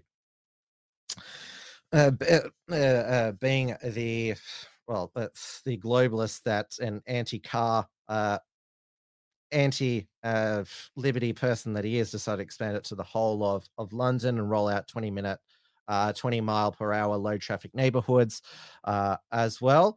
There was a interesting data that was released that British height, the height of British people, is declining, and that could be because of the mass Indian migration to Britain over the past 50 years and from other subcontinent nation. I mean, both Rishi Sunak and Sadiq Khan, who is Pakistani, they are both nipple height, as it is being referred. Have you seen Rishi Sunak next to David Cameron? He literally is at David Cameron's nipples. I mean, he does look like the size of a rat compared to David Cameron, who, of course, licking his lips at another Middle East war in Yemen. Now, I've only got 10 minutes left, so I'm going to junk the rest of the other global news. I'll cover that next week. But what I do want to cover is give a shout out to former Premier League footballer Joey Barton, who on Twitter X, where he has 2.8 million followers, has called out the atrocious female football commentators commenting on the men's game on ITV. So that is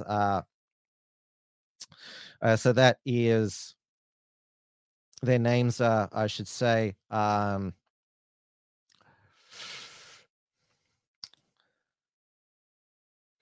Lucy Ward and Enai Akalu.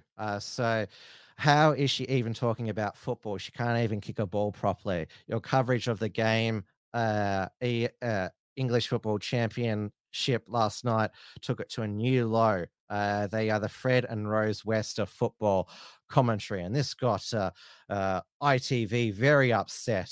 They put out a statement that said, for Joey Barton, an ex-professional player with significant social media presence, to target two of our pundits, Enai Akulu and Lucy Ward, with such vindictive remarks based on gender, to invoke the names of serial killers in doing so is clearly shameful, contemptible, and shameful on his part. Football is for everyone.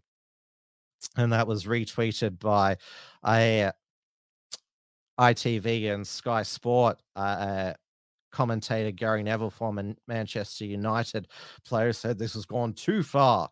And now is Joey Barton, because he's not against female football commentators, period, but believes that they're just there on tokenism. Is what he believes. And so this is one of the female commentators that he said is useless. Enai Aludo. This is her football takes. You know, he's got a great record, 19 goals in 40 appearances. You know, do the math on that. It's one goal a game, pretty much. In terms of the penalty, you know, I think she's done everything right, but maybe hit it a bit too clean, and she'll be bitterly disappointed tomorrow. I think there's a lot of cat and mouse going on here. As a sporting director, I used to do this a lot. So I used to call up a club, big club, and say, right, can you put in a bid in? And that would get my owner to basically put a higher bid in. It's a bit like an auction, isn't it? I don't think Manchester City actually want to sign Declan Rice. I think what's going on here is Arteta's picked up the phone to Pep, said, listen, you know, Arsenal are going to do the sort of incremental bid approach. If you put a higher bid in, that will push my owner to...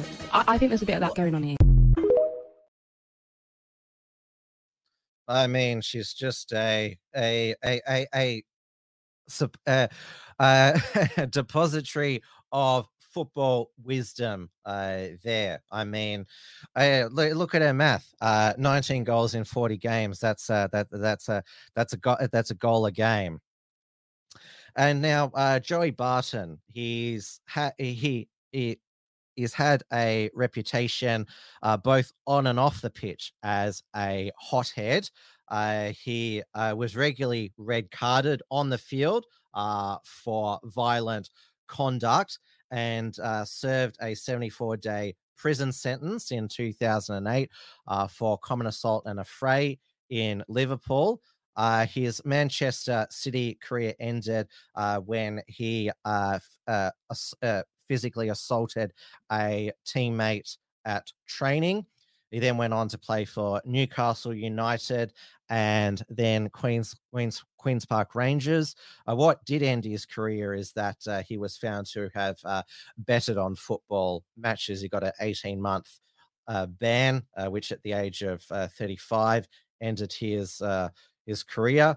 Though Joey Barton's defense has always been, the other person provoked me, they started it.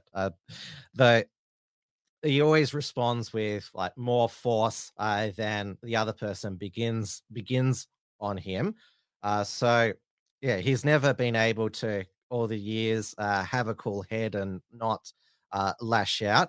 But the reason why he's got 2.8 million Twitter followers is because he is an intellectual. When you hear him speak, he has this Merseyside accent. He is very well spoken, and he does have he does take a big interest in public affairs. He's being smeared, called far right, even though he has diverse political views. I mean, he supports the NHS. He supports LGB, but without the T. Now, Gary Neville, his response to Gary Neville, who's a lefty. I mean, all ex-Manchester United players are, because Sir Alex Ferguson was a massive lefty. He said, "Gary, please keep your head down or you will get emptied as well. I know they pay your wages, but I don't have to want to put you away. Worry about one of the other 3758 business things you've got going on.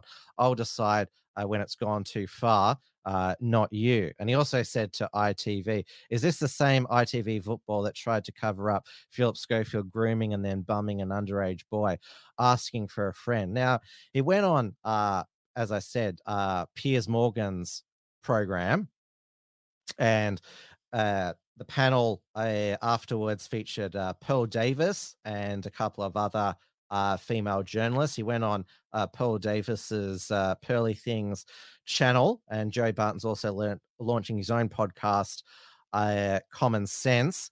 Now, he was invited on Jeremy Vine's Vine on 5 program. Now, you may remember Jeremy Vine.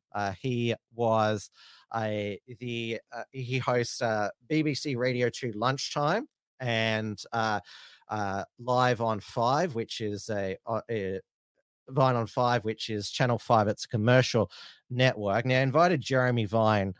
Jeremy Vine's producer invited Joe Barton on after Jeremy Vine tweeted this: "What's going on with Joe Barton? I just glanced at the Rose West thing and then at the Gary Neville spat."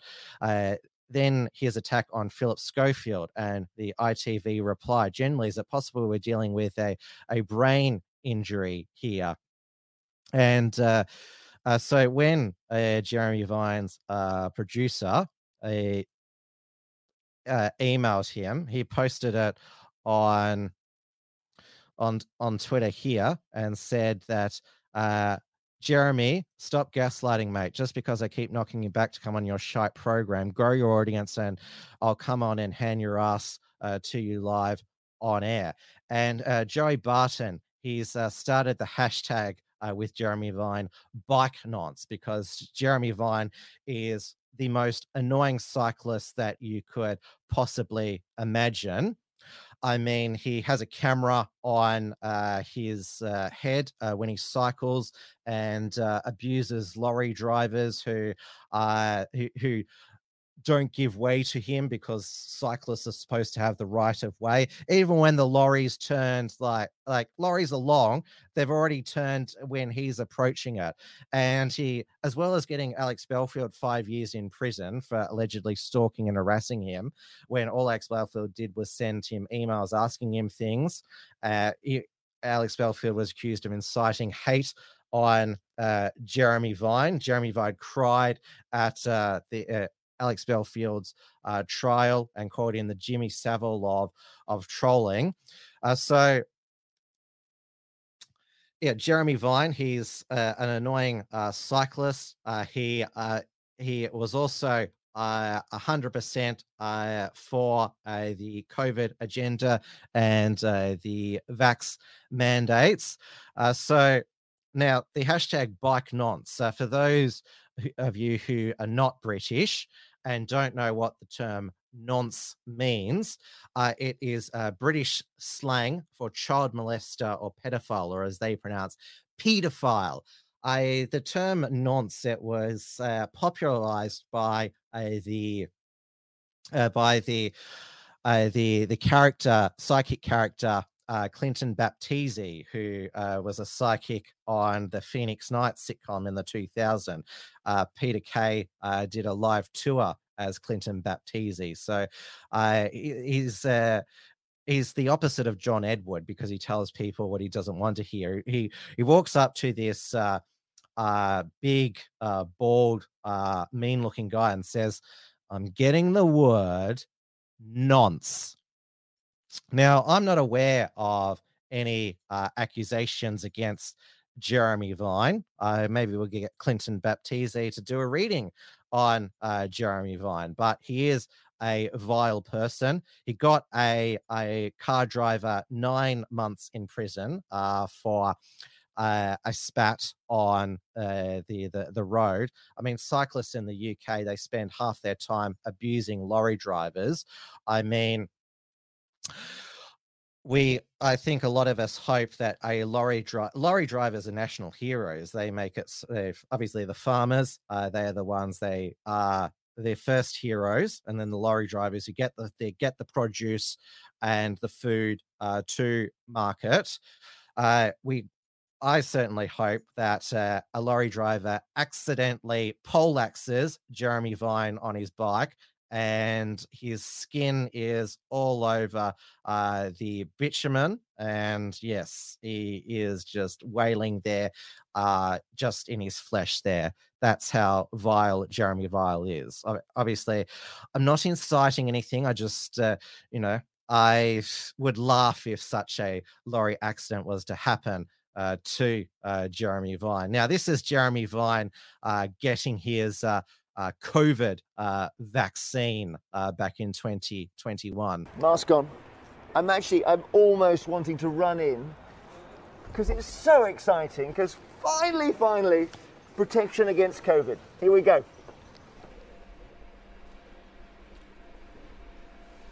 Okay, that's all done. You're joking. No. So I'm in bed with COVID. Now he's a Vine on 5. He accepts call-ins, and the public opinion of Jeremy Vine, because there's people who hate him without Alex Belfield and Joey Barton publicly expressing their hatred. I mean, it could just be that Jeremy Vine, lots of people just hate you. So this was a caller, Tim from Lancashire. You're a cunt.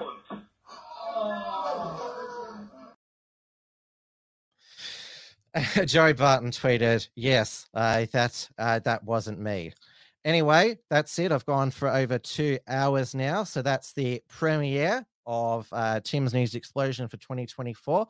I will get to broader European developments and also some New Zealand news on next week's Tim's News Explosion. Now, as I said earlier, my guest on Wilmsfront this Sunday, 9 p.m. Don't forget to tune in. Click the bell to allow for notifications. Give a thumbs up, like, comment below. Will be Ben Shan, the Dusty Bogan Christian Lobby, to discuss the Australia Month campaign. And so make sure that you tune in for that. I will be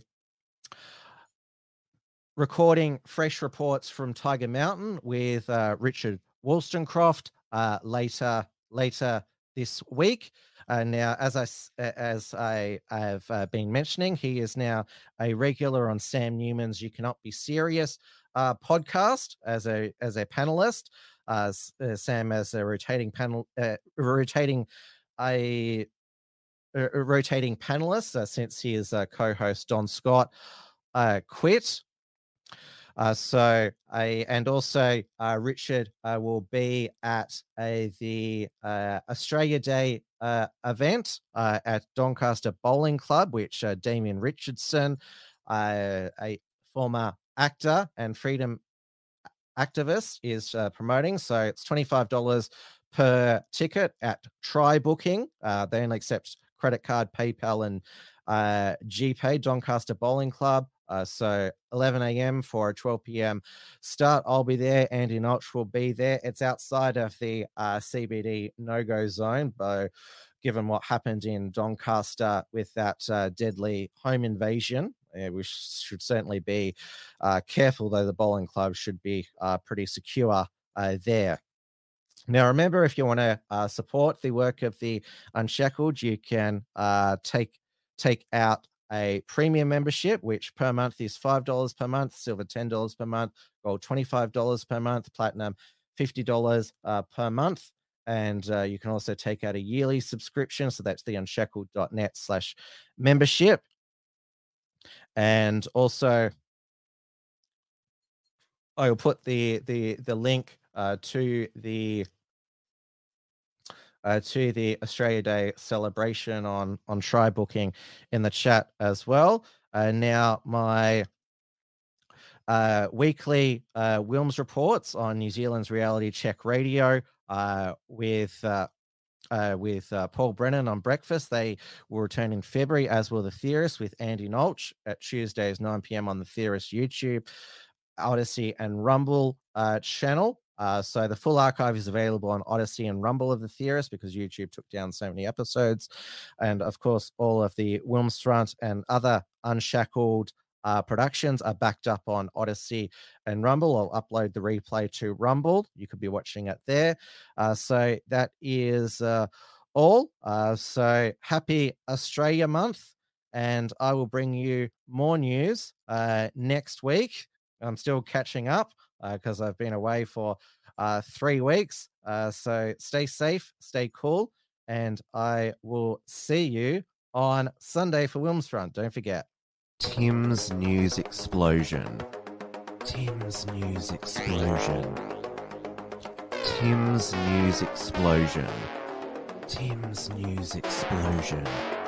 Tim's News Explosion.